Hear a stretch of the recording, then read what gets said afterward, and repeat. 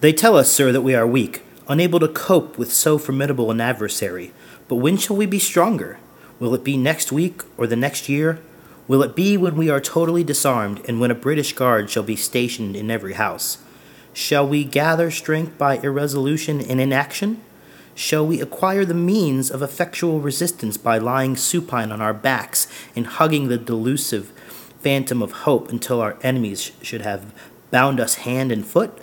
Sir, we are not weak if we make a proper use of those means which the God of nature hath placed in our power. The millions of people, armed in the holy cause of liberty, and in such a country as that which we possess, are invincible by any force which our enemies can send against us. Besides, sir, we shall not fight our battles alone. There is a just God who presides over the destinies of the nations, and who will raise up friends to fight our battles for us. The battle, sir, is not to the strong alone. It is to the vigilant, the active, the brave. Besides, sir, we have no election. If we were base enough to desire it, it is now too late to retire from the contest. There is no retreat but in submission and slavery. Our chains are forged. Their clanking may be heard on the plains of Boston. The war is inevitable, and let it come. I repeat, sir, let it come.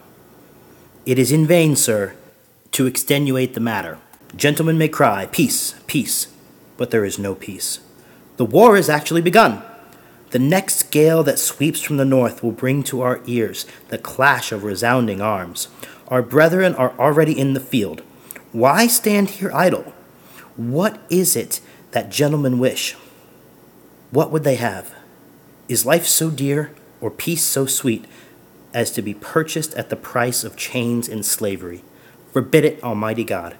I know not what course others may take, but as for me, give me liberty, or give me death.